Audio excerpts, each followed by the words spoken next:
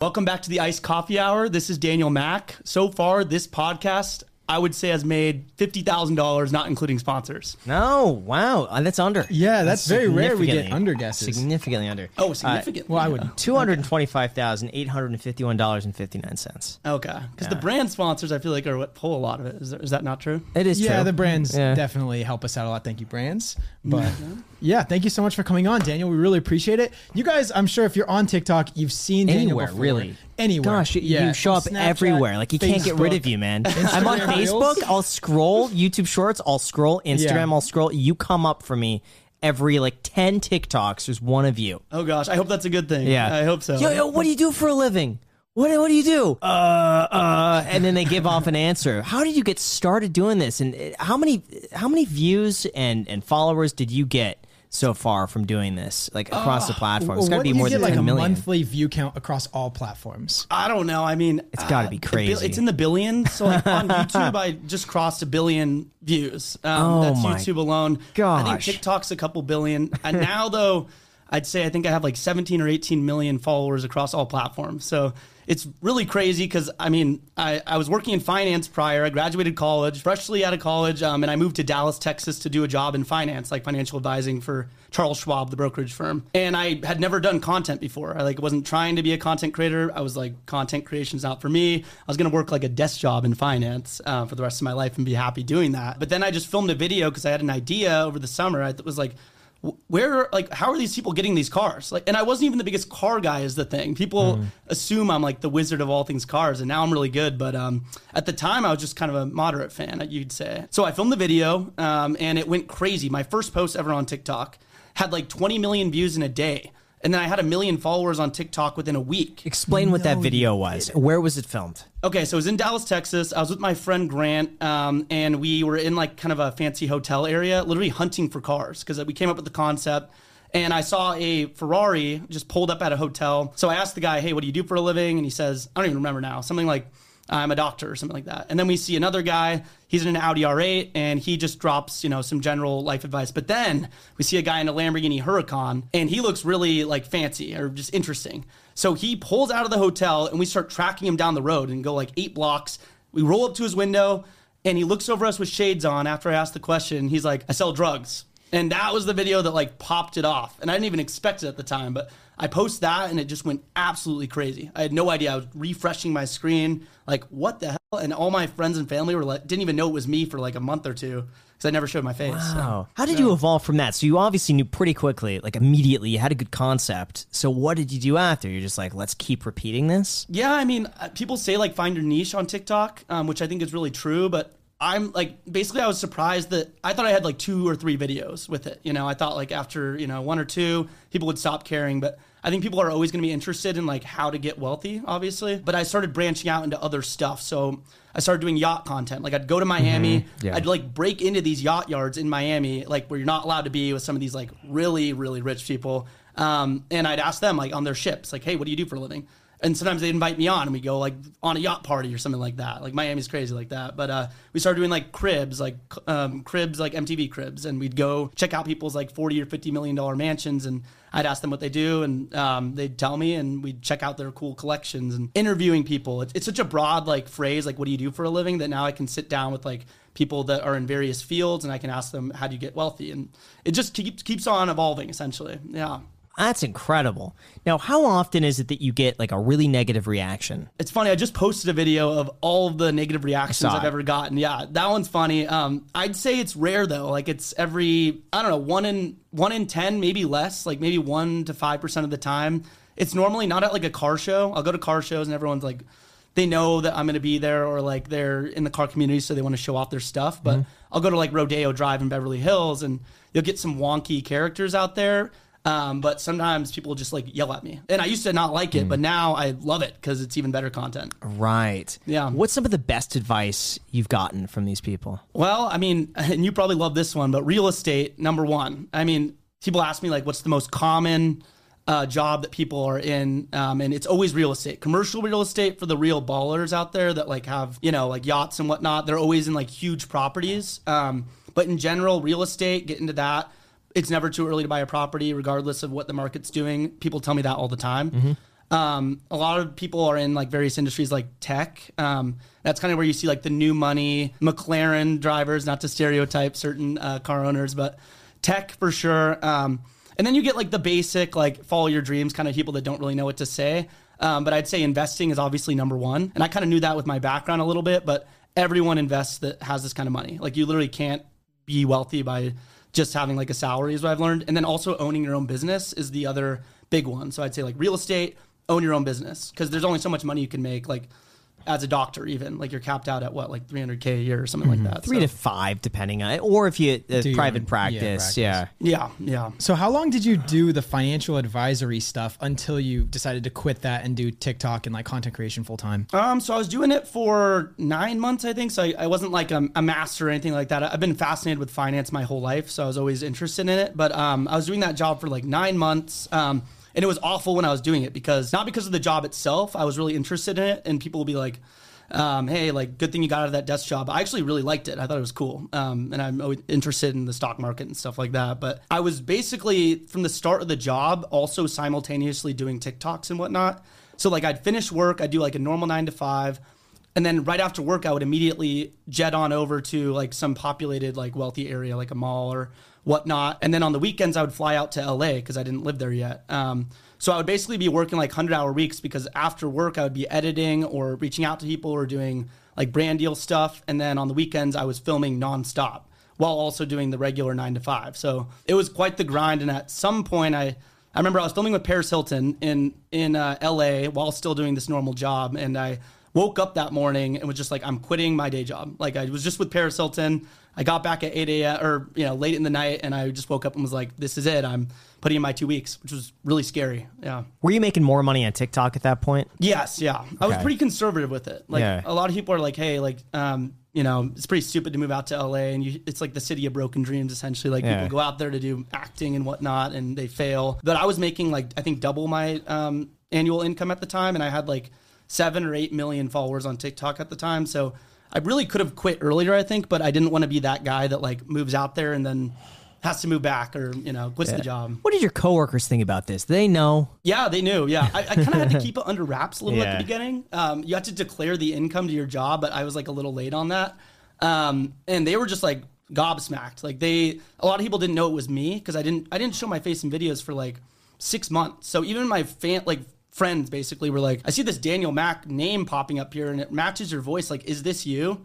And I just had to be like, yeah, it's me. And then I started showing my face a little more, but everyone was shocked. Yeah. Did Schwab have an issue with you having like a presence outside of them? Couldn't that be a liability if you did something and then they're like, well, he works at Charles Schwab? No, definitely. Yeah. I mean, it was, they were really good with it though. I had a really great boss at the time. I think it could have gone way differently in any other circumstance, but, they knew about it, but it was getting like hairy at the end there. So yeah, which office was it? It was it was north of Dallas. So okay. The Plano office. Okay, yeah. Got it. Okay. But at the time we were work from home, so I never actually went into the brand new facility ever. Can you say about how much you were making right at the time of quitting from both sources? Yeah. For the first, it was a 2-year program, so it's like you're getting your brokerage licenses and whatnot. So you weren't making a lot at the start until you actually became a full-fledged advisor. But I think it was around 55 or 50. So like just kind of standard out of college job. It would have amped up though. So the thing is I always wanted to do advising. That's why it was kind of a difficult decision. And I think out of like once you're 2 years out or so with your own book, you'd be making like around 6 figures or maybe slightly under at the start. So that was something I considered. I was like, well, this is what I want to do long-term for 40 years. What's a little payoff here quitting my job for a couple years potentially. But on TikTok, I think I was making, what really happened actually was I got my first Snapchat check in the mail. And that was $20,000 just off of 2 videos. It was probably one of my highest paid videos at the time. But at the time, I just expected it to be like a couple thousand, like $2,000. I remember getting the email. I was sitting in my apartment on the phone with my mom, actually, just talking about like my job and whatnot. I open up the Snapchat email and I see like a invoice or whatever to me for $20,200, something along those lines. And I just was like, this is a mistake. Like this can't be accurate.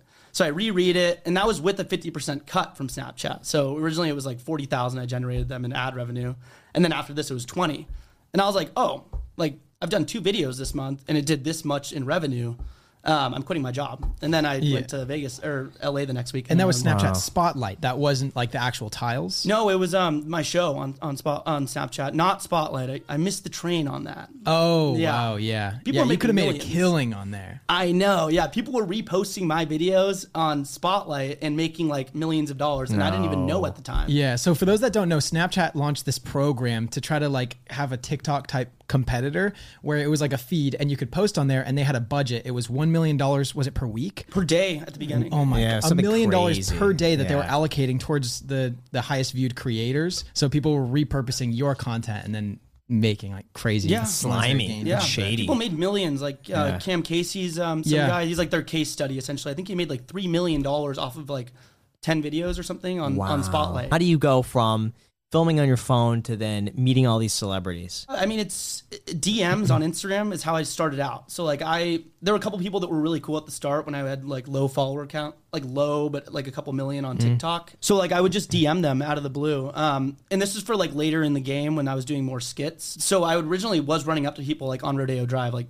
Giannis, like the NBA player, I just got him in a random video. Jason Derulo, I just literally got him at a gas station. Wait, that was random? I thought that was planned. No, not Jason Derulo. So some of the skits are like, I want people to know their skits. So some of these celebrities, I'll literally like put like hashtag skit and people will be like, this is fake. And I'm like, yeah, they're playing a part here. But some of the beginning ones that I were doing were all legit with the celebrities. Yeah, that Jason Derulo one, it's like, who just sees Jason Derulo at a gas station? Yeah. But did he know you from TikTok? I assume so. Yeah, I mean, he was in Tarzana when we filmed it. And we were out there shooting kind of like a real estate, like crib style video. We pull over to get gas and Jason Derulo was like, his house is by there. Yeah. And he was in a green Huracan. So like we pulled off, essentially to go check it out. And Jason Derulo is just chilling there. But he must have known, I think. He's just chilling there. But let's say, but how nerve-wracking was that for you to go up to Jason Derulo and say, hey, what do you do for a living? Dude, I didn't even know if it was him at the very start. But it was crazy with some of these celebrities I've met. Like I've done... What did he say? He just said, I'm Jason Derulo for a living. Are you serious? Yeah. I'm Jason Derulo. Yeah. That's a boss, man. Yeah. When you just say your name and you're like, oh, okay, I get it. Yeah. He's one of the coolest guys. We filmed another follow-up like skit with him in Saudi Arabia. And the man is probably one of the most genuine like A-listers you can ever meet. Like he's also really tuned in with like finance, and, like, investing and all that kind of stuff. Yeah. We communicated briefly. Actually, it was like 20 minutes where he wanted to do something in the finance space online, and wanted my opinion on that. I was like the entire time starstruck, just to be like, he's calling. I dropped everything. Oh, he called you? Yeah, he called me. Oh, okay. Yeah, it's like he's calling right now. Shh. Oh, wow. Yeah. I mean, some of these so nervous. It's like we've done like Helen Mirren for a brand deal, and like Richard Branson, like Logan Paul, like people like that, and you're just like, okay, like don't be nervous. Are people reaching out to you at this point, being like, hey, do a video, or I'm trying to promote something? Yeah, I mean, all the time. It's just like a fine line between letting people know, like I don't want to do too many of them because I don't want people to think that my videos are like all fake and stuff like that. So like that's why I'm like I make it apparent where I'm like, if we're doing something with a celebrity, I want people to know it's like a skit. But then sometimes you just run into them, out of the blue, especially in LA.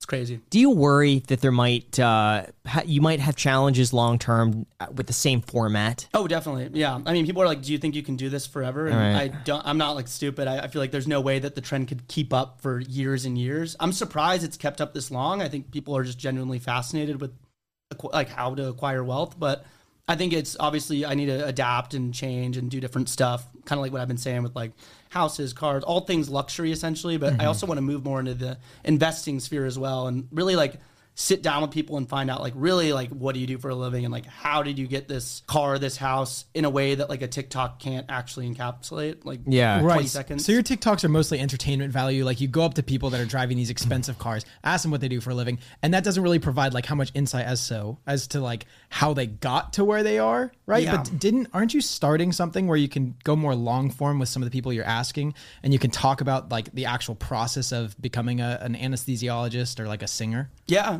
exactly. It's more long form I call it kind of mid form content. I don't know if that's a real word, but like 5 to 6 minute video and podcast style, like audio video. I have it on my Snapchat show essentially where I sit down with people. Sometimes I've been more lewd, we've had like an OnlyFans model on there, but it is interesting stuff. Like the OnlyFans industry in general is like, there's managers going on and there's like a lot of stuff on the back end that people wouldn't expect. Yeah. And it's kind of like just a monster empire that people don't really realize. So just cool, interesting occupations that you wouldn't expect, but then also anesthesiologist, doctor, like really what is your path to getting to this point? That's what I want to do more of, is the more of the long form. You would do so well if you asked somebody, what do you do for a living? And then, doctor, can you give me 5 minutes of your time just to talk about this? And just like an impromptu interview on the street. I don't think like a fancy podcast setup or anything like that. Just on the street with a mic, just back and forth 5 minutes. I think would do so well. Cool. Or in the car with them. Of you driving in the car with them and they're just telling you their life story. I think that would do so well because it's like you're picking a random person off the street and hearing their story. Yeah. It's not like filtered. It's just like whatever they say. It's like raw, yeah. Right. We've thought about doing that with people in cars and whatnot. I mean, it's kind of like comedians in cars getting coffee, but like the actual like more serious version of that. Like I'm in their Lambo. I got them in a video maybe previously or whatnot. Like let's drive around in their car that you saw them originally in, and let's find out like the real like details on what they did. But I think that's a really good idea. With, like just I'm outside a hospital and someone's in like scrubs and I'm like, give me the real like. I think it did so well. You know what? Who did that? Did it great was Deadmau5, where it was, what was it? He took people in his McLaren and would go and get coffee with them or would go to McDonald's with them. And just him having a conversation as they drive to McDonald's, or it was like a fast food place, or Tim Hortons, because they're in Canada, and then they drive back. And it was so good, and they were like 30 minutes. And it was just him, just unfiltered. You see the guy getting in the car, and they just drive.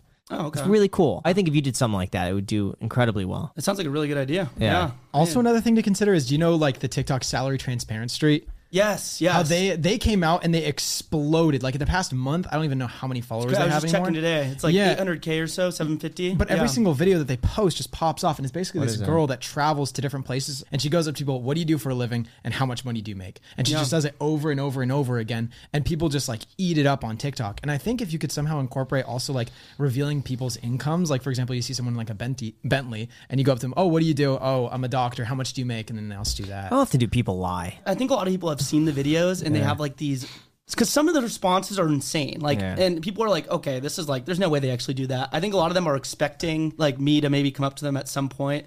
I mean, people will be driving around in like LA and they say that they've had like 30 people walk up to them and ask them the questions. So that's why people go, oh, you're the guy, or like, are you the guy? Because I don't show my face always. So they're like, is this another person coming up to me, or is it like the real person that started it? So yeah, and it's happened to me before. Like I've been driving, I've had like rental cars in Miami or LA for the day, and I'll be driving and I'll be like at a stoplight and people will roll down like their windows and be like, hey, what do you do for a living? And I'm like, I'm the one that does that thing. And they're like, what the hell? It's pretty cool. Yeah. So what do you drive? I drive right now a Tesla Model 3, which kind of angers some car people, but I just ordered a Porsche GT4. Great car. It'll be here in September.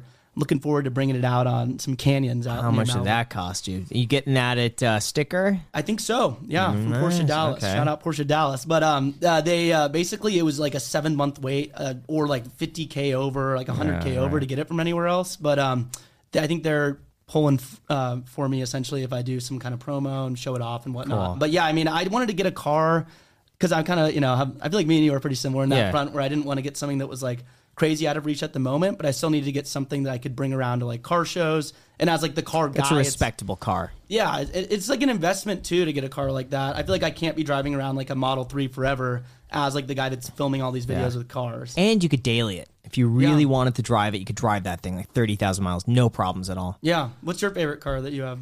The Tesla Roadster. Oh, that's your favorite car? Favorite car. You drive like bar. It's what? I thought you were gonna say the GT. No. The Tesla Roadster. I'll take the Tesla out way more than I'll ever take the GT out. Really? Yeah. Oh my gosh. What year is it? It's the original. That's that one is a 2010. Oh, okay. I mean, Teslas just drive like. They get a lot of hate because people are just love them so much because they won't stop talking about them, but it's because they're so good. Like, I'm obsessed with my Model 3. So. I noticed you're also wearing that watch. Now, I remember seeing like when that video came out, you went up to a guy in a fancy car. Do you remember what car it was? It was a Audi R8 in red, yeah. Yeah, and you went up to him and you're like, all right, what do you do for a living? He's like, I have a watch dealership or something, right? Yes. And then he brings you to the dealership that he owns and he gives you a watch. Yes, it's one of my best stories, actually. I'll tell you it. So it's this guy, Timepiece Gentleman. He's in Dallas, and he's like a watch broker, basically. I think he lives in LA now. I get him in a video. This is like my 4th video I've ever filmed, or maybe 3rd, like one of my first initial shots. And I just say, hey, what do you do for a living? He's like, I'm a watch broker. And then he shouts out his Instagram. And normally now I wouldn't add that portion with the shout out because people would think it's like a paid post. Like today I probably wouldn't have done it. But back then I remember I get on the phone with my roommate and he's like, yeah, just leave it in. Like maybe something cool will happen to you. And I was like, okay, fine. And then I post the video and a day later I get like tagged in a bunch of stuff and I still don't have like really any followers, but this is on Instagram. So I had like no followers on Instagram at the time. And everyone's like pointing me to go to his page. And on his page is him holding a Rolex bag. And it's like, everyone get Daniel's attention. I want him to give him a gift for shouting me out. So I'm like, okay, there's no way this man's about to give me a free Rolex for just shouting him out in a video. And the video did decent. It got couple million views, which is solid marketing. But I'm like, okay, let's find out what's happening. So the next day I meet up with this guy after work. He gives me this Rolex. It's a Datejust. Can I see it? Yeah, take a look. 41 millimeter. I think they go for like 12,000 now or so. Jubilee band, all that kind of stuff. It's a great color. Oh, you know what's funny? I got the almost the same thing. Oh, really? Yeah, it's a different dial. Oh, okay. The same size. I think mine's a little bit smaller. Yeah, and mine is a different bracelet. Yeah, yours is smaller. Yeah. So the Jubilee I have the oyster band, bracelet. Yeah. It's even more expensive too. So I'm surprised he because the bezel, it's like a fluted bezel. Yeah, it's white gold. Yeah. Here you go, Jack. He balled out on it. Wow. And then he filmed the video and he posted it and it got him so much more business by posting it. Like this guy's like a genius that he said he sold like 100 watches because of the video. Wow. I believe it though. Yeah. When did you post the video? What year? This was... just give me like a rough. It was literally like 2 weeks after my first video. So it was like mid-September of 2020. Yeah. Okay. So the watch market was going crazy then. And so you posted it at the right time, just as the market was taking off and everyone was buying watches like that. And he was in the right spot at the right time. He's a genius. Combined with your promotion in a way, just not even thinking about it. Yeah. I had no clue. I was just like, oh, yeah, let me post this video. Yeah. But first, we got to thank our sponsor, NordVPN. Graham, I was at the airport recently, and it looked like my laptop got this cool new feature. I got all these ads that started popping up, and it said someone was collecting all my data for me. That's not a cool feature, Jack. You really got to make sure to secure your network and make sure your data is protected. Thankfully, today's sponsor, NordVPN, has the fastest and easiest way that you could do that. NordVPN is extremely easy to use. All it takes is one click and you're connected. Not only is it super easy to connect, but they actually have the fastest speeds out of all VPNs, and I can personally attest to this. I've been using NordVPN for over 2 years now. My favorite part about NordVPN is their new threat protection feature. Threat protection blocks pop-up ads and web trackers, and when you click on any URL, they will scan it and block it if it's a malicious one. Another really cool feature about NordVPN is you can change your location, because on Netflix, certain countries block out certain shows or movies, but you can just change your location with the VPN to wherever it is allowed, and you can watch any movie or any TV show that Netflix has from wherever. And that, honestly, guys, is a feature I've actually personally used. So get an exclusive NordVPN deal today using the link down below in the description or going to nordvpn.com/icedcoffee to get started today. You can get a huge discount off your NordVPN plan plus one whole additional month for free. It's risk-free with Nord's 30-day money-back guarantee, guys. It's my favorite VPN. It's the best out there. Definitely check it out with that link down below in the description. Again, the link is down below in the description to get started today. And now with that said, let's get back to the podcast. Have you seen much like external benefit from approaching a bunch of really wealthy people and asking what they do? I mean, just crazy connections. Like every single person that I interact with is wealthy, like because they're all just driving these crazy cars. Some of them, I mean, I don't know, a couple of them are rentals probably. I've asked people and they've been like, yeah, this is a rental. So they're honest in that fashion. But just like the crazy connections, like I'll be like, I know people in every city now. Like if I go to Miami, like there's people there that have yachts and they're like, come hang out and do this thing. I feel like if I started a business, I would have a lot of like wealthy people that could maybe help pool me money or I could work with. So I don't see myself going back to like a 9-to-5 anytime soon. It'd probably be like my own business with people that I've met that are wealthy. And I'm curious if you could put a price tag on your connections. Like when you think of your network and how much that's worth, gosh, what do you think, man? If you were to like buy that network, someone who's $10 million, $20 million, like the people that you know at this point are worth more than you would probably ever make. Just having those connections and having those friendships. It's crazy. Yeah. I mean, like it's, I got to do something with it though. People tell me that all the time. They're like, oh, you have all these crazy connections. And I'm like, I don't know what to do with them yet. Not like, I use friends or whatnot as like connections only. Like, but yeah, I feel like in the next, couple of years or something, some of these people I've met will come to like be really cool, either business partners or life advice people or whatnot getting into fields. Yeah. Do you plan on doing something like that, like creating a new vertical, or do you plan on continuing going in the content creation route and building up a social platform like that? I think maybe both at the same time. Like I'll do the content creation as long as it's still making me a lot of money. But because I mean, people like you can make so much money doing content, way more than people would expect, honestly. But I think also at the same time, while using my platform, I would start a business and build it up. But it's not as easy as people think. I mean, like to even promote like a merch line and stuff like that. People see like, oh, you have 1.7 mil or so on Instagram. Like if even 1% of your audience were to buy a shirt, then, but it's not always that simple. So yeah, I think it just depends. Yeah. Yeah. Now you were mentioning earlier about like car stereotypes. Can you share any of those? It's like the tech people go for, McLarens, and the flashy people go for the Lambos. Have you noticed something between cars that? Can you share that? Oh, yeah. Okay. What have you noticed? Yeah. Well, I mean, you got the classics like Rolls Royce people. I never can even get them in videos because their windows are always up. It's always a miracle if I can film that. But Bentley, especially Rolls Royce, you got the old crusty people every time. Like they're crusty, they're old, they don't really want to talk. Sometimes they're spirited old fellas, but for the most part, it's like crusty white man in the Rolls Royce. Or like, yeah, they have a driver or whatnot. And then you have like Bentley people. They're kind of usually like older as well. They're like 60, 70.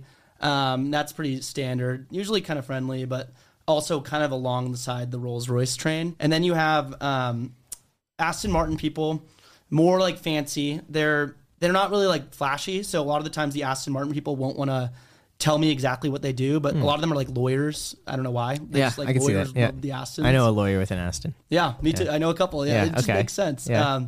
And they're kind of private normally, or like businessy, like in some kind of business. Then you have the McLaren people, and they're like young, new money. Like they're usually in tech. They love getting the crazy colors on them, and they love whipping around Rodeo Drive with their windows down. Ferrari is harder to kind of get a hand on. Ferrari is difficult with like who they give cars out to. Like they'll sue people all the time. You can't modify them. So you normally get like an older crowd. And Ferrari won't even sell you a brand new Ferrari. You have to like go through their many hoops of ownership and weird rules and signing your life away. And then Lambo people are also kind of like McLaren people. They're usually like younger money, kind of anti-Ferrari, so you'll usually be younger than Ferrari people. The Bugatti people are never responding to me. Like I've literally gotten like maybe one or two like Bugatti Chirons or something like that in a video. Anything above like 1 million or so, they're private people. I don't even know why they come out to these car shows because like people can see what they look like, but it's usually a never. They won't do it. Usually, I've noticed it's royalty, or sometimes it's something illegal. There was a big issue years back. This must have been almost 10 years ago, where there was a guy who disappeared with a Bugatti, and he apparently had ties to like the Malaysian mob or mafia or like some ties like that, and he came to the US, brought all this money over and betrayed one of them, and then he just disappeared. Oh, really? Yeah. It was a big thing in the car community back then. Oh, wow. And this was in Beverly Hills. Oh, really? Yeah, or he was offed.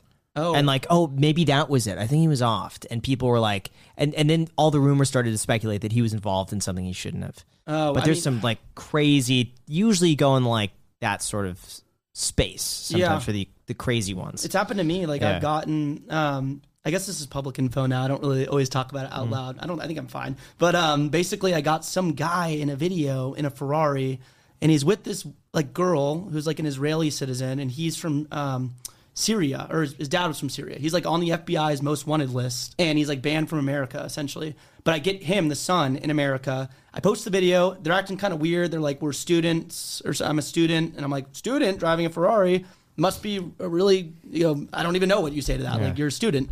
And then everything seems fine. So I post the video, and then I get like hit up by all these organizations. Like, and they're like, we'd like to interview you about this person that you interacted with. And then I finally get a link to an article, because it's trending on YouTube. It gets like 5 million views on YouTube, this video.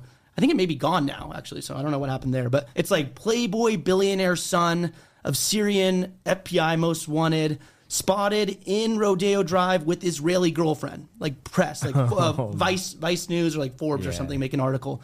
And I'm like, oh my gosh, I didn't know. So I don't know who else I've got. You had him, man. He was right there. Yeah. So I think he's all good. I think it's his dad who's. Did you feel nervous about like your own safety or anything from that, or were you fine? I mean, I feel like it's like a genuine. I don't know. that's why I said I haven't really talked about it much. So you guys might be some of I the think first you're people fine. to hear it. But yeah. It's not like he got the guy like the fugitive himself. No, and the video's already out. It's not malicious. So like, I would feel like if you were out there to try to expose him, then you could be in danger. But the fact that it's a one-off thing and like you're doing it to everybody, I don't think you're at risk. It's a bad place, to film. Wrong place, wrong time for him, I guess you could say. A lot of really wealthy families, by the way, will come here and they'll take like one class at UCLA, and they're a student. Yeah. That's what I've seen a lot. A lot of people from like Dubai, Saudi Arabia, I'll get like the ballers that are on Rodeo Drive, and they're driving every single time I see them, they're in a new car, and it's like a lot of royalty. So yeah, that's probably like 5% of the people I get on Rodeo. Yeah, I rented a house to a guy like that, and it was $50,000 a month, but it was just for his friends to stay there because he rented out the Beverly Hills Hotel. And like an entire floor for him and his family and the assistants and like, all of that. But this house was next to the Beverly Hills Hotel for his buddies. Really? It was insane. What they'll do is they'll take their cars and they'll fly them down.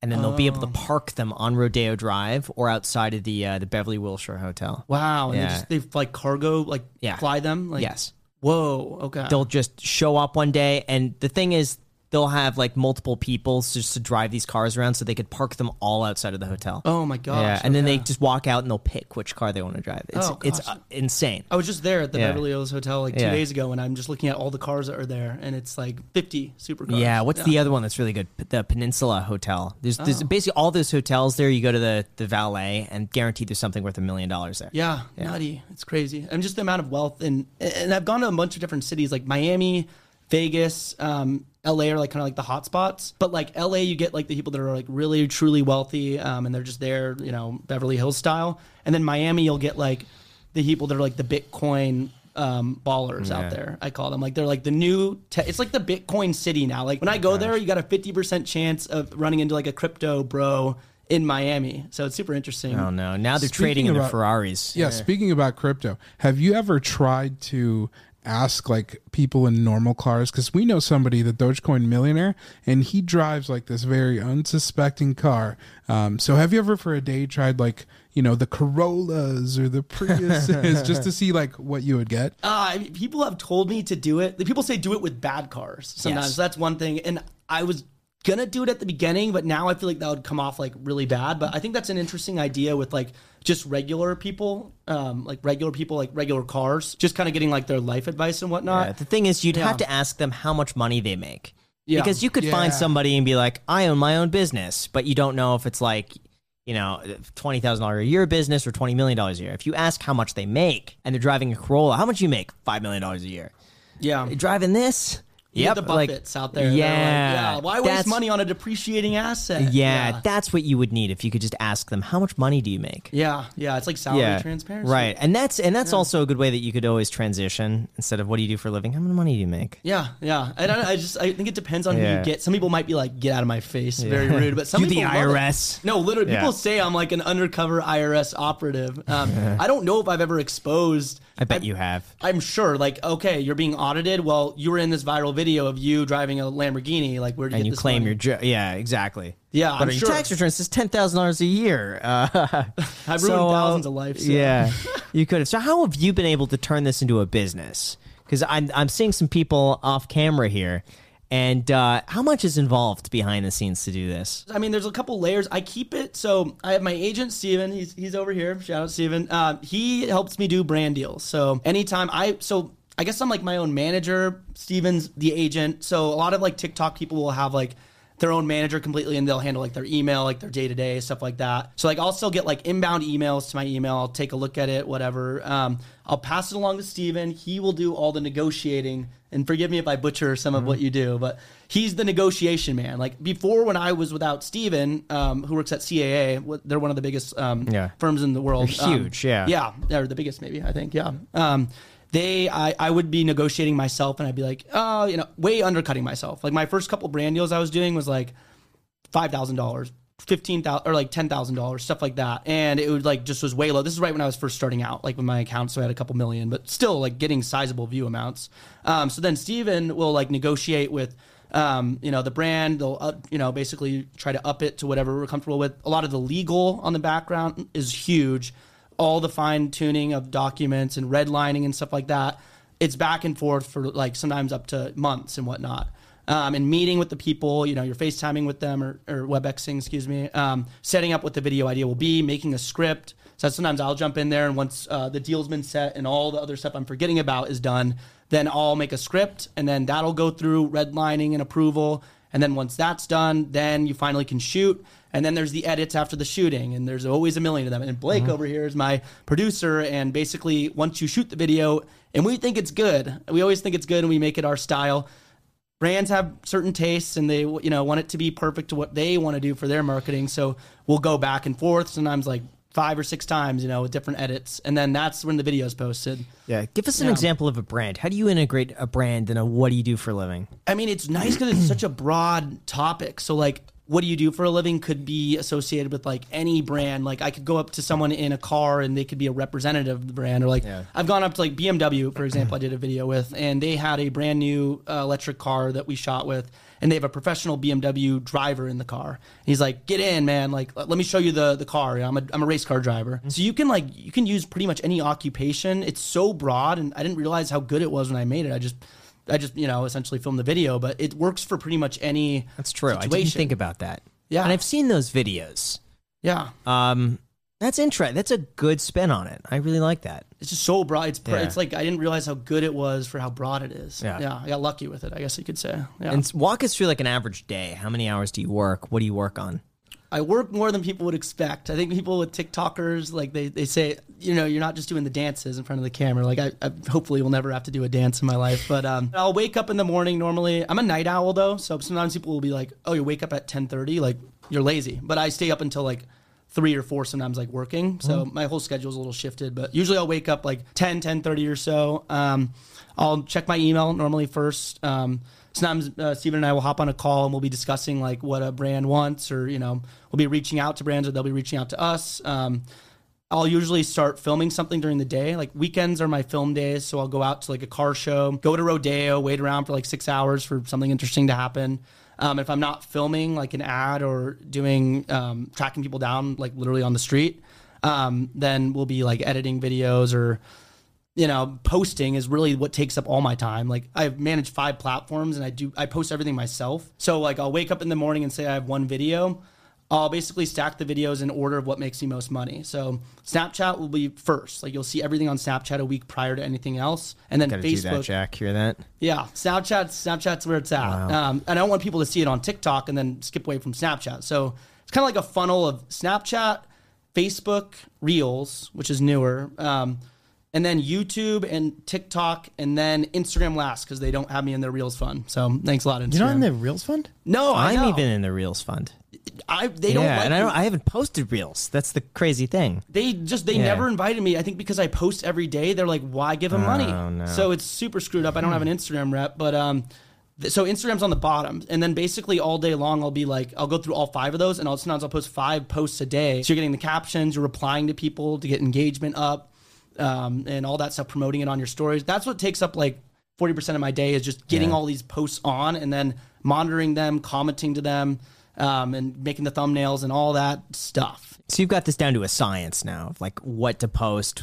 Do the captions matter that much? I'd say so. Okay. Oh, captions on screen? Yeah. Oh, for sure. No, I mean the captions on like below an Instagram post or with a description. Oh, Yeah, like the like a- actual yeah. caption. Yeah, I'd say so. I think it's important, you know, but I wouldn't say it's like the end all be all. I think hashtags also aren't that important. I don't know if it helps too much with like, I don't know. I mean, I feel like you know for YouTube more than me, but my number one recommendation to people is captions on screen that aren't auto-generated, but like moving around to keep it stimulated and fast cuts. Yeah. Can you share how much money you're making? I can give you like a rough estimate. Okay. Here. I'd say it depends on what's going on with like brand deals and stuff like that. But in some months are different than others. But like on Snapchat, and that's my primary income source, some months can be like 15,000 only. Some months can be like 60,000 per month. And then Reels has a new Facebook Reels fund where you can cap out at 35K a month. So I can't get that now. Like they used to make it like 50 million views would be the cap, and now it's like 150 or 200 million views. So that was good for like a month or two while it lasted. But Reels, I can make like roughly Well, it just depends now, but around 10, 20,000, 10,000, I'd say now. And then brand deals can be, I don't want to give too much info on that. That's fine. But they're just a rough estimate around that front. So yeah. So what would you expect over the course of a year? Just like an average year, what do you think that would equate to through everything? I'd say it depends. Like, because the thing is, last year was the big blowout year for me, and then this year's different. It's like more money in different areas, but as far as like ad revenue goes, it's kind of been going down a little bit. And it goes through like phases. But definitely, mid six figures, I'd say, is probably standard for like a year-to-year basis. Yeah, Like, that's fantastic. Yeah. I think you need to be expanding this. yeah. Yeah. I get so worried, but I'm so like pessimistic when it comes to like all things social media. For me, it's like, it's last month. I got to make it good. I worry that like beyond another year or two, you got to figure out a shift. I think the podcast, man, gonna make you so much money. I I agree. see you guys Yeah. telling me. Yeah, the Yeah. podcast. Yeah, 5 to 10 minutes, enough where you could, because didn't TikTok have like the 10-minute limit now? Yeah, 10 minutes. Yeah, but I think you did like 5-10 minute interviews. Yeah. Not a full podcast like this, 5-10 minutes. Post on Facebook posting too. it where, like, I'm curious where, so on your Well, podcast. YouTube for sure. Yeah, 100% YouTube. TikTok if they do, or TikTok you even just do 3 minutes. The on Snapchat TikTok. tiles would be good as well. Yeah, Yeah. that and Facebook. Yeah. I think just repurposing it. Do you film vertical for all that, or in vertical and horizontal? It's always You the big- probably have to, right? Yeah. Yeah, you would have to. I wish they'd make a phone. I've been telling Apple, not really my direct line to, Mr. Apple, but why don't they have a phone that has the ability to record in vertical and horizontal at the same time? It would be great. That's a You know what's really nuts? good idea. Like, why is that You know not a what's- thing? What the? What? Why? Like that's something for me. That's a problem everyone has had. It's insane. I don't know Why? why it's not a thing, and I don't even know if I'm sure people have thought of it. Like, That's I feel a like every genius good idea. I'm like, yeah. That's one of run those with it. ideas where it's just like, why didn't I think of that? You could do a Patreon.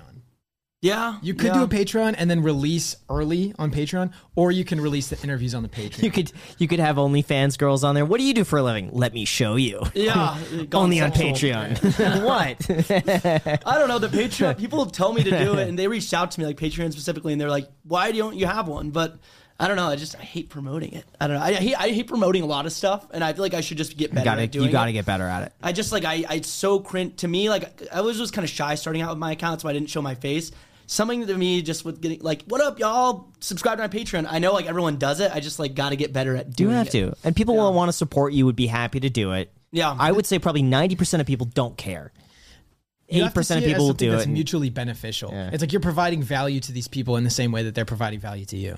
Okay. Yeah. That's an interesting way of looking at it. Yeah. Yeah. I mean, it makes sense, early access to videos. Yeah. Like, if I really liked someone, I would be like, sure, I'll pay for that. Yeah. If you're already tapped out in how much you can work, you can hire someone else out. That's overhead, and the Patreon can help pay for that. And you can produce more with the Patreon as well, which is awesome. yeah. Let's talk about different platforms and where you think the most valuable platform, like which one is it? And if you were to rank them on having a presence, how would you go from like number 1 to like number 5? Well, it depends on what kind of content you make. So, like, if you make short form content, well, and I know it's different for you. You do long form content, so like at least on YouTube. And We do clips on TikTok. Okay, yeah. So TikTok pays. I'll tell you exactly how much TikTok pays. I mean, you guys probably know too, but $20 to $30 per million views, which is awful. Like, you'll literally have a video with 10 million views and ad revenue. You're making nothing. So I'd say as far as like money, but then you're getting all the brand deals as well. So like TikTok to me is if I weren't getting brand deals through TikTok and it wasn't my biggest platform, I would be like, screw TikTok, it's on the bottom, I'm posting it last. So it's all about the brand deals, so I keep that in mind, because Instagram, I'm doing brand deals as well,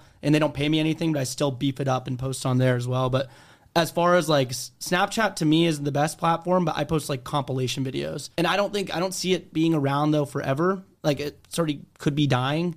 So I don't know where to rate it there, but I'd say YouTube has their stuff together. They're kind of ahead of the game on the shorts field of stuff. Like, they're competing with TikTok now much better. And now they have a bonus fund as well. So I think YouTube's obviously going to be there forever to stay. Facebook's the sleeper pick, though, I'd say. Like, people in America, at least, like globally, everyone uses Facebook. 2 billion users a year, a day, or a month, or whatever. And people, at least, that I talk to, are like, why would you get a Facebook?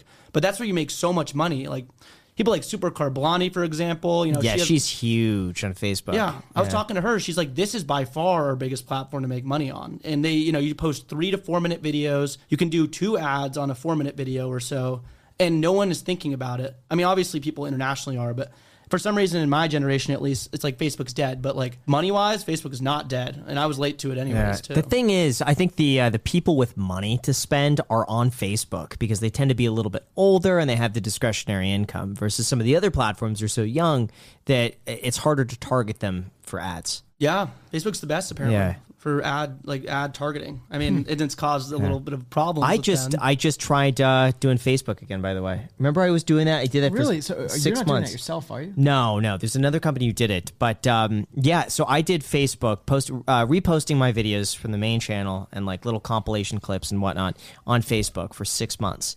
Did nothing at all. And I Yeah, had but your videos were like 10 to 12 minutes, right? No. They cut them down. They cut them down? They cut them. Yeah, they fully edited the videos. Wow. And we had a talk, and we were both very honest. They said, we just don't think your content is working for this. You know, Facebook tends to be an older demographic. A lot of it is international, and your videos are very focused to younger U.S. Audience. And it turned out, then I stopped in January. Turns out that just like out of nowhere, it started getting traction, and it was getting like 10 to 20,000 views a day on Facebook, just randomly. So Wow. I'm starting it back up. Yeah, see what happens. Huh. I mean, Yeah, I think, it was so weird, but I've heard good things about Facebook. Yeah, that's cool. yeah. I have a big international, like international is huge for me. I think America's only like 20% of my audience or 25. It's barely the majority. And then older too, like my demographics, like my top demographic is like 25 to 35, and then 35 to 45 or so is almost the same as 18 to 25, which is really interesting. But I think it's because older people are into cars too. I can see that. Yeah. And also your content is watchable, just no matter where you are in the world. Do you do different languages? Yeah. Oh, like as far as like sub Yeah, either subtitles or voiceovers. Like Mr. Beast is doing like Mr. Beast in Spanish, and like, Yeah. have you thought about doing that? You could just repurpose There are everything. companies that do that. Yeah. Yeah. We've talked to a couple. Some of them were really sketchy. Like they were really always sketchy. The ones. So we need to find like a legit one because I brought it up and I've been like, well, they do it all for you, but it's like the messages are sketchy. They want like your payment info. It's just I know a legit one. okay. Yes. All right. You gotta hook it up after Yes. this. Yeah, Okay. we could do that for our podcast too. Just do everything in a different language. That'd be so difficult. Yeah. Imagine transcribing that. Oh my god. Yeah, Mr. Finding Beast someone for got the it. entire Yeah. podcast. I think he also, Yeah. believe it or not, has like a company or something, or he has a partnership with a company that does that as well. Oh yeah. I think so. I don't Yeah. quote me on that, but yeah. He was talking to Joe Rogan or something like that about that. I was just Yeah, listening that's- to yeah, it. ex- yeah, I think I was that listening was to what I that heard. podcast like Yeah. 2 days ago. So It's a good podcast. He makes so much money doing that too. It's like, why didn't other people do that? But I guess he's kind of leading the Yeah, Yeah, he trend is. there. Yeah, that's something I would never even think of, but now that he's doing it, it makes sense. Yeah, Yeah. it's so easy too. Yeah. Like, you really don't do anything. Right. Yeah.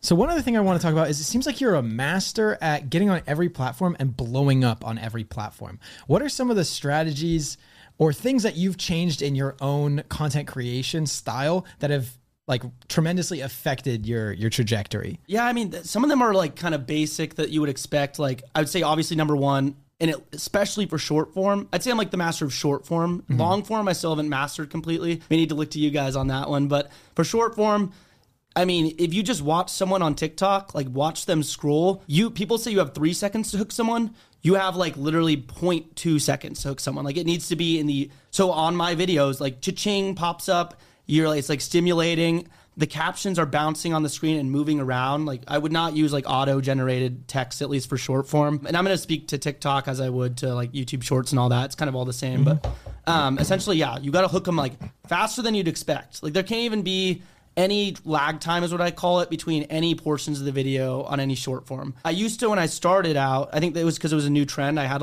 like more leeway and pauses and whatnot. But now when I shoot videos, like this, if someone just says like, that's chopped now. It's literally like boom, boom, boom, like so stimulating. Like we call it like crack video is what Blake and I call it. I'm like, make it more cracked. Yeah, and we'll be like, okay, this is cracked now. So that's how you know a video is like going to do well, is if it's like crazy stimulating, or you cut it early. And then as far as, I just tell everyone to post on all platforms. Like people are like, I'm not on Facebook because, and I'm like, why? Like get your same short form video, post it on Shorts, post it on Reels, post it on Snapchat, and then be consistent as well. Like people say to do that a lot, but I post every single day or every other day. And I wouldn't have more than like a week or so break, and maybe take a break for whatnot. But I'll schedule stuff in advance, so there isn't a big gap. Does that worry you about people's attention spans being like just turned to mush? Yeah.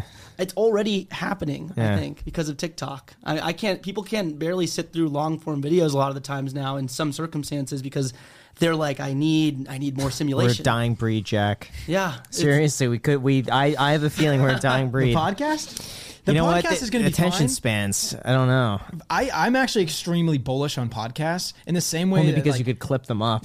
yeah, that's exactly. No, it's because Cha-ching. it's like competitors are music. Because it's for people that are in the gym, they're driving to work, or they're like, traveling. That's when you listen to podcasts. And we're not competing with YouTube Damn videos or TikTok and Metallica stuff like that. taking away our viewership. You can't do. Yeah, when you're that's true. driving, you literally can't watch something. Like you can't watch it. Yeah, I don't sit down and watch podcasts. The only time I listen to podcasts quite often, but it's when I'm driving or when I'm working out. Yeah. And I'm not going to be scrolling on TikTok when I'm driving. It'd be funny. Yeah. Comment. so dangerous. Comment if you guys are at the gym right now watching this. Seriously, just comment and be like, "Yep, Graham, I'm at the gym right now." Don't comment if you're driving. No, just but pull over on the side. pull of the road over and right tell now us and say, you're driving. "I'm driving right now." Yeah. You're right though. yeah. Because Yeah. I only listen to podcasts when I'm driving or on an airplane. So we're with not no Wi-Fi. competing with like TikTok and stuff, which that's the reason why I'm super bullish on podcasts. Yeah, that makes total sense. Yeah. But here's the thing: is that people are getting older. Gen Z is coming up right now, and their attention spans are like a minute. Yeah. So And like self-driving cars. So too. eventually, that minute is going to take over. It's going to be just everything you watch is going to be like minute. Yeah. Everything. You're going to go on TV, or not even watch TV, but like your TV is basically going to be like 30-second clips just Yeah, over it's and like over. Rick and Morty style. Yeah. Have you seen the videos going over like the TikTok conspiracies of like how it is here versus like overseas? Have you seen some of those? No, I don't think so. Okay. Fill me in. Yeah, apparently. Oh, and this is a what, Jack? I didn't say anything. Yeah, go and watch any of the videos that say like TikTok is the most evil app ever. Now, I'm going with an open mind, but apparently they show different content here than they do elsewhere. Oh, and, They try to like dumb more us down. yeah, like, try to I've dumb heard us about- down. In China, it's like Right. they're learning about how to create, Right. structures. Very and, very inspirational, uplifting stories, and here we get like lip syncing Yeah. dances. Yeah, just the like trends. like nothing. Mukbangs. I have heard about that. Yeah, That's what we get. They're educating them. It's like only educational content is like praised over there, Yeah. and over here it's like shut down. Yeah. They're getting very strict, by the way, in China about influencers. They ran a story in CNBC, I think it was last night. It says now influencers have to have proven qualifications if they are to talk about certain subjects. No gurus, no finance gurus anymore. So if wouldn't be bad so, then. I would not have a career there. But yeah, they want you to be licensed with the proper credentials to be able to talk about certain topics. And with that, also, they said that they did not want any flashing of luxury goods, a luxury lifestyle, or anything that was extravagant or wasteful, including, by the way, wasting food. Was something that they specified in that. Wow. It was very This interesting. was done by like the government. Yeah. Official? Wow. Yeah, and then it was also no live streaming after 10 p.m. Or it was like no watching live streams until after 10 p.m. Well, live Something like streams that. to me are. Well, at least, if you've been on the TikTok live stream, Yeah. it is like a nightmare. It's way worse than Snapchat Discover page thumbnails go. It's like you are seeing the bottom of society essentially on purpose though. Like it sounds bad. They're literally like it sounds basically these people are like they're doing the weirdest stuff on purpose just to keep you watching. Oh, do you remember when they used to have like a bowl of worms and they'd be like, they'd spoon the worms, and this is on the live streams because you'd see it, and they'd be like, all right, I'm gonna eat it, and then they'd do that for 30 minutes and they wouldn't eat it. And people are like, one more donation and I'll eat it, and then people go in and out and they don't say, oh, you're not eating it, or some people will. Oh, 'cause but they tune out. You just click on it and you're like, oh, this guy's just about to take a bite of these worms, but he just leaves it there and you would never eat it. And I remember, dude, there was this one time. How long were you on there, Jack? How much did you donate? Were you there when How you much? saw the actual eat? Yeah, when they no. eat it? I was on this one guy's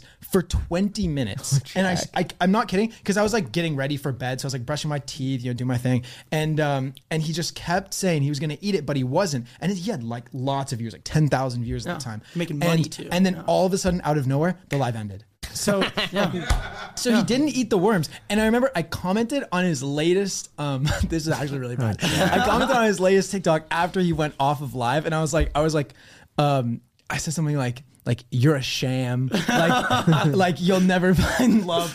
No, something like basically I was just like hating on him, you know, like should have eaten the worms. I was like, why would you do what you do? Like you're taking people's attention for your own monetary gain and providing no value whatsoever. That's TikTok, though. I mean, let's be I know, real. like, I People mean, are the bottom of TikTok though. Yeah. Like they're peeling eggs that go on forever. Sometimes they're on loops. oh, It's like- the egg peeling. Yeah. Oh my gosh. It's insane. Yes, I've watched that way too much. But to end the story, the guy got egg back to peeling. me.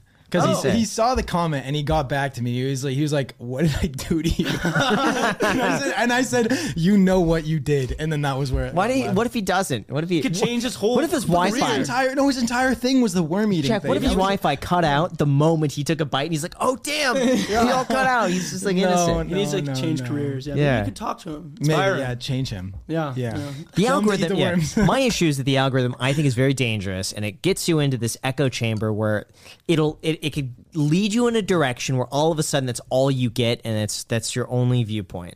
It's just based on that, and the algorithm is so good at figuring out what that is that within like 3 minutes it already knows so much about you and what to show you. Yeah, that's why Yeah, TikTok but it's did so effective. well. Yeah. Like, people think just because you like a video, that's the only way to do it. But like, they're measuring watch time, interactions. Obviously, you go to the comments more, and that's why Shares. TikTok killed the game. Like their algorithm. I had 0 followers when I first made my account, obviously. And on YouTube, at least at the time before Shorts existed, if you had 0 subscribers, you wouldn't be able to just post a long form, and wouldn't get any views. Yeah. But like TikTok killed it at the beginning because I had one, and then it got shown to like 3 people or so. I think probably a certain percentage liked it, like 1 or 2%. Then it just snowballed, and now they're all doing it as well. But Yeah. it kind of changed the game. Like they, like them or not, they definitely changed it all. So what would you do if someone is starting off today? Like, what would your advice be to them? I think you need to find a niche, and it's super important, honestly. Like you can get viral by doing a lot of like cool ideas and whatnot, but like you need to have like your demographic and like niche of people that come for your type of video. So like mine's like cars and luxury and whatnot, like finance, like stuff like that. But I'd say like throwing stuff at the wall until you see something that you're experimenting with that works, and then just literally doing that again and again is the best way to at least blow up. And then you got to obviously evolve, or people will, you could just be a trend, but you got to try a bunch of different ideas and just keep posting them. Eventually, maybe something will work, and then you just run with that idea. But hopefully it's not just like a trend. Like you want to find like some type of video that isn't just a trend that will last for a week. Is there a topic that you want to do that you haven't done yet? Topic Or something that you're not going to do, but you know it's a good idea? I mean, that one we mentioned earlier, I would like to go out to people in really bad cars, like Okay. really beaten down cars. So that's definitely one of them. But that would give me a lot of flack, I think, with like brands and whatnot. And then there's some sketches that we've done that we've decided are probably not brand friendly. Because you always got to kind of keep up, you don't want to be doing some crazy stuff. But there's some sketches and stuff that I'd like to do that are a little off the wall. Because What? I gotta my hear. sense of humor is just like really screwed up. So Yeah. like some of the video ideas I have are just like it wouldn't fly. I mean, just for TikTok, for example, like hyper violence, like but it's a sketch, like where you're just like. I was thinking it was gonna be like OnlyFans, sort of like I thought we were going in that direction. Oh no, not like obsessed Yeah. with violence either, but just like sketches where you're just like doing ridiculous stuff. You can't have like a gun in a TikTok video. By a car going like 100 miles an hour Yeah, or something like that. Yes, exactly. Yeah, I get like run over in a video or something like that. It's happened. Some guy hit me and ran while I was filming a video one Really? time. Actually, Did you But- post it? No, Was he in a nice car? He was, I was filming a video in Miami and I was running into the road. And I like risk my life all the time, risk my life. But basically, I'm like, if I see a Bugatti, I'm weaving through traffic to go get this thing. But one car in Miami nicked me, basically, was going like 70 past me and just like completely decided to like swerve around me, hit me like just lightly on the back. But like if I was this much further back, would have been like dead. And then they run their plates because we call the police. We're like, this guy hit and ran. Turns out it was a stolen vehicle and this person was like on the run. So Wow. luckily I didn't, actually get hit. Holy cow. But I'd say to your point, some like stuff like that in the OnlyFans sphere and stuff like that. We try to stay away from it now. Yeah. There's only so many OnlyFans people you can run up to in LA as well, where it's kind of like people are tired of that. Yeah. Do you have anyone signing a release? No, I usually get permission though. Like, I mean, or it's like accepted. Like once I'm done, I'm like, hey man, thanks so much. And they're like, after I cut, I'll cut the videos early and they'll be like, oh, no problem. Like, Yeah, and that, that is kind of an You issue. should film it when they say it's fine. You should. Oh, I have it. Yeah, so I'll cut the videos on TikTok. Oh, yeah, for the short form, Yeah. crack or whatnot. But yeah, exactly. I feel like someone at some point could.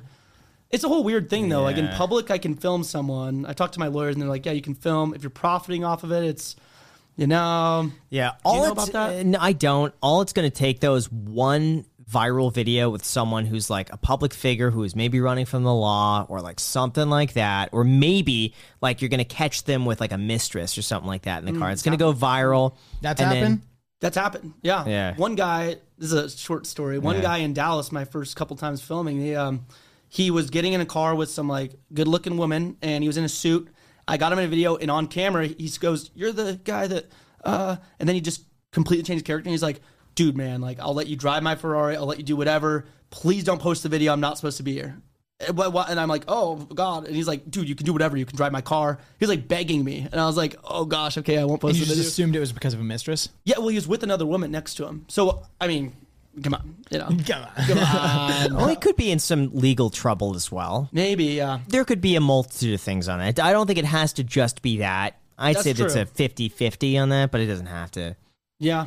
But I have a feeling it's going to be a situation like that where they don't think anything of it. They probably don't know who you are, and there's like, oh, some kid is just coming up to me. It goes viral, and they're like, well, I didn't consent to that. Yeah. I would highly recommend, if you don't already have media insurance, do you? No. Get it. Media insurance. Immediately. What does that do? So what it does is it protects you in the event of a lawsuit.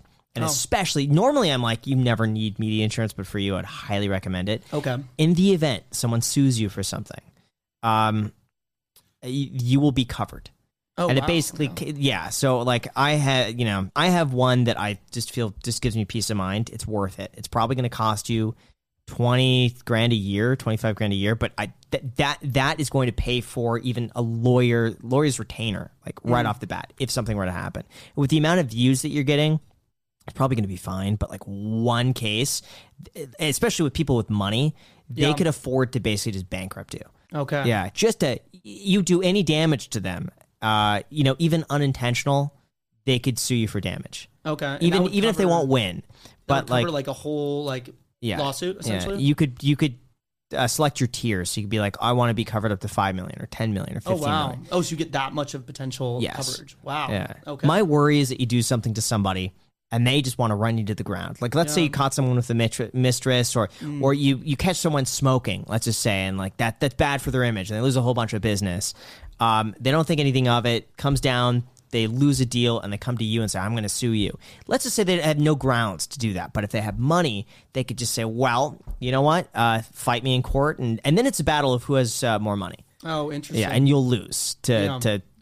Well, these or they're even all if you rich, win, yeah. then you have to countersue, and you have to spend even more money to get your money back. It's a nightmare. So I think just be insured. I think that's media insurance. Okay. Media insurance. I think you're right on that's I would do it. It's something just, I need. It's yeah. good peace of mind, and it's a write-off. Hopefully, you will never need it. Okay. But I have the same thing, and it's worth it. It's just peace of mind. That's all. Okay. What questions do you have for us? We could turn this around if you want to. If you have any questions for Jack and I. Well, I'm curious. Like on, I'll go revenue on you guys too. Actually, how much do you make, Graham Stephan, for the whole year? This year is going to be between probably 4 and 6.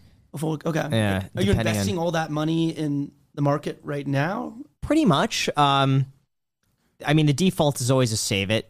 So it's There's inflation though. no, not necessarily, because I like to keep cash on hand for opportunities that come up, or like if there's a good opportunity, it helps to have the cash on hand. So are you buying right now into the like? Oh yeah, absolutely, right yeah, now? every day. Okay, every day. I've been doing that for over 2 years now. So just like every day, I just buy into the market, on a regular basis. Yeah. Exactly. So are you at what point? I just want to take a guess here. What do you? And no one can know, obviously, but where do you think the market's going to bottom out here, S&P 500 percentage wise? I have no clue. I mean, everyone's calling for, like, I don't know, as a guess. Yeah. Man, it's going to be a coin toss. I mean, my guess, I would not be surprised if the S&P gets to like 3,000, maybe 32, like somewhere around there. Okay. Wouldn't be surprised. I think it's possible, but I think it's also possible that inflation starts coming down and they stop raising rates as much. Are you investing too? Yeah. Like, generally in like the You S&P? don't want to know about. Okay. Yeah. What is your portfolio looking like? Like as far as like assets, like what kind of stuff do you have? Well, crypto was probably 10%. Now it's probably like 1. What were you in? Were you in like some shit coins? No, it's just like Bitcoin and Ethereum. It's Okay, probably me not too, 1 me too. anymore. The But Jack bought conservative it. of crypto, yeah. Jack Yeah, bought it like, at 4,000 my average Ethereum, cost for everything was 60K. just so high. Well, like Because, like, 55K for like Well, Bitcoin? no, 60? no. Actually, Bitcoin wasn't that bad. My average cost on Bitcoin was probably like 40 or like 30. Oh, okay. You know, no, it was probably like 30, 35. Kind of similar too, yeah. Yeah, and then as far as like the market, I actually had pretty good average cost before December, because in December I like just piled everything in. I was like, you know what? It's the end of the year. I have too. like a bunch of change, so I just went all in. Yeah. Terrible mistake, but we live and learn. You know, dollar cost averaging is the way to go, apparently. Well, I don't know. I've read about lump sum. That's supposed to It's just be. you get lucky Yeah. or you don't. And Yeah. the thing is, for me, I put in so much money in the market between November and right up to the very first of the year, December. Literally me too. I was just like, I November have a to lot of money December. now, and I was like, here we go. Very conservative, like S&P 500, like, and then like Apple, Google, like, you know, like I wasn't buying any. yeah. I bought like, if I buy like a bad stock, what I consider to be like a, you know, not fancy stock, like Lucid Motors or something like that, a little bit of a gamble. It's like a couple thousand, but I was like, oh, I'm good, S&P. So I'm not selling, so I know I'll be fine, but December, me too. Yeah, it was Almost literally all, like the exact. all Yeah, my- I had literally no money. Yeah. I had no me money, too, but yeah. that's so funny. Yeah, it completely obliterated. But you know, we live and we learn. Yeah. and We'll be fine. We'll be fine. But I was also probably a little bit more speculative than you were. Like I had a portfolio, my Robinhood portfolio, and I think my principal in that was like 20 grand or something like that. And I brought it all the way up to 75 because I was investing like pretty early, and then once it hit 75, it was probably at right around 65. Actually, I just went all in on margin. And I was like, because like okay. most of the margin though that I bought was like, it was like Apple stock. It was like pretty safe margin. It wasn't like sketchy stuff. What's the rate on that for your margin? was probably 5%. No, it was probably less. It was probably, I don't know what Robinhood is, maybe 3.5, 4. Oh, Yeah, I don't know what it is. At But the time that you were borrowing, I think it was at like 2.9. okay, what's sick. it at now? Like 3? 9? Or Yeah, I don't know. Something. But I got completely obliterated, like that. But then again, you know, they do the whole margin call thing. You know, that whole thing happens. But Yeah, that's that what was I was doing to people on the phone. no, you Margin weren't. call, yeah. Were you really? At Schwab, yeah, you margin call people all the time. I mean, you notify them. It's horrifying for them. It's kind of sad, but also you're like, whoa, like look at this Yeah. person's crazy risk bet that they just did, and now What they're do you getting called. what do you see on that? Like, do you look at their? You obviously see their investments. Like, Yeah, do you yeah. see stupid things that are going on there? Or? I mean, well, and at the beginning, you're kind of just like a phone slave Yeah. when you're first starting out in this program. You know, but basically, they'd call in and you get some people on the line that would just be so rude and really rich, and some of them would have crazy 90% in one stock. Like they'd be like have $1 million portfolio, and it's like all in Lucid or like all in Tesla, which worked out for them maybe at the time. But a lot of Tesla people, like literally like 40% of their portfolio is in Tesla, and you're just like, whoa, like what are you doing? But they're just all doing it themselves. I don't know. See, Robinhood did not call me. They just sent me a little thing. Oh, you're in a margin call. We're selling your shares automatically. So it wasn't. I as don't know what official. exactly what it was like. I know you do notifications and whatnot, but you have to be a broker to actually call in and or be discussing directly with them. What I was doing because I didn't get all my I didn't get my 7 basically my Series 7. So I literally left right before I was about to take it. So I'd basically be interacting with people that would call in and be like, hey, what's going on with this? Why do I have a margin call? And I'd be like, it's not good, but here's a broker, do this or whatever. Yeah, until you're Sure. further along in the program. What do you think of Tesla stock? I think it's overvalued. I think it's way overvalued, but I was tired. It's kind of like Bitcoin. I was tired of just it going up. I don't see it as at this buying point as something that I would maybe long term, but I think I knew it was going to correct. And I don't think its correction now is as far as it could go just based off of its market cap for the amount that they're selling. It's worth more than all of the other automakers combined. It's insane. It doesn't matter if you believe that they're going to do other stuff, and I'm sure they're doing other stuff that isn't just cars. I know they are, but it's still overvalued, I think. So I think if it hasn't happened completely yet, it'll go down, still go up, but not. Yeah, when I bought the Roadster, I sold off a decent chunk of my Tesla stock at $1,028 a share. Whoa! Wow. Yeah, so thankful on that. And then I sold shortly after because once you start selling, you're like, oh, I'll sell more. So I sold off all but $100,000 of my Tesla stock. Oh wow. Yeah. Okay. Well, yeah, that's So we'll see. We'll see what happens. Swing But trade, man. what's up? You're a little swing trader. No, huh? that's not me. I've held on to that for 3 years. Long swing. 3.5 years. You're not a I've buy held and it. hold. No. But I'm also going to be selling some Long losing swing. positions Yeah. to offset that, so I'm not going to owe any tax on that. But and then I took the money and I just put it in the S&P and an international index fund. okay. Can Yeah. you only write off 3,000 in No, losses? that's against personal income. So you could offset, let's say, long-term capital gains against losses. So let's just say I make $100,000 in Tesla stock, but I lost $100,000 in, let's just say, Coinbase.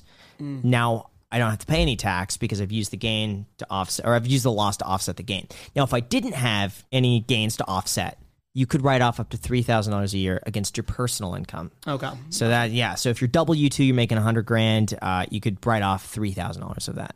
Okay, gotcha. Per Want year. to make sure I did that right. Yeah, per year, or you Mr. spread Master. it across. But it doesn't make any sense to me because that number should be adjusted for inflation, and I think it should be higher. Yeah, for sure. I mean, what is that useful for at all? I mean, I guess unless I don't know. It depends on your income level, but like $3,000 in the scheme of things, like Yeah. depending on if you're doing like a wash sale and stuff like that, it's just like I think they need to make it higher. Some people are losing big. I know. Well, thank you so much for coming on. I really appreciate it. The one thing I would recommend you do is to get your free stock down below in the description. When you sign up for Public using the code GRAHAM, it's worth all the way up to $1,000. And you could add JLS Selby on Instagram. That's and a good point. And we can and close Alexander out the podcast underscore right Nava. now. That's it. Yeah. Thanks, guys. Oh, and Do it. subscribe. Heck Oh, we have a tier on Patreon. It's $500 a month. But what that gets is twice a year, we're going to be hosting a private event where this person could come down. We'll be hosting, food, drinks, all the good stuff. They could come down and just hang with us for the night and just chat, just have a good time. Hey, Rick, you are on the podcast with myself, Graham, Jack, Daniel Mack, and Alex. How's it going? Hey, doing good. So first of all, we just wanted to call and thank you for the Patreon. We just put this up, and Jack was like, "Dude, we got someone. You're the first person. We got one." And so I wanted to personally call and thank you and see what made you do it. Well, yeah. I mean, I kind of like mentioned on the message, like I found you guys probably like the beginning of this year, and I've been an avid listener. I've listened to pretty much all your podcasts since then, and I've just enjoyed the show. And was like, heck, might as well. Oh my gosh! Well, thank you so much, man. I really appreciate it. Do you want to shout anything out really quick? We'll give you a free shout out. No. Like an Instagram. There's got to be something. No, I don't even have an Instagram. Rick, tell him to shout me out. Tell him to follow me on Instagram. Rick, we're excited to meet you in person. I have just started a company working to cure rare diseases called Everloom Bio. So I'll shout that out. Deal. Oh my gosh, Rick. man. Come on, man. Well, here's the deal. This is you have my cell phone number. This is it. If there's anything you need, just feel free to shoot a text. I get a lot of texts, so if you don't get a response back, just maybe text again. But anyway, we're looking forward to meeting you. We'll keep you updated probably in the next few months on hosting some event in Las Vegas. But I really appreciate it. And are you cool if we include this in the podcast? Yeah, totally do it. Cool. All right. Well, thank you so much, man. I really appreciate it. And you're on the contacts now. All right, sounds good, man. All right, Talk I'll to see guys you. later. Bye. All right, bye. What a Look at that. Look at that. That is so rare cool. diseases. So you got something that I Yeah. do. Just, So curing if you cancer. guys want to be like Rick, meet us in person. Get a shout out, and also Yeah. meet Rick because you got. You want to meet? I want to meet Rick now. He'll be at the Jeez. event. If you want to be like Rick, our Patreon is down below in the description. Thank you guys so much for watching, and until next time. We had the best part at the very end for calling Rick.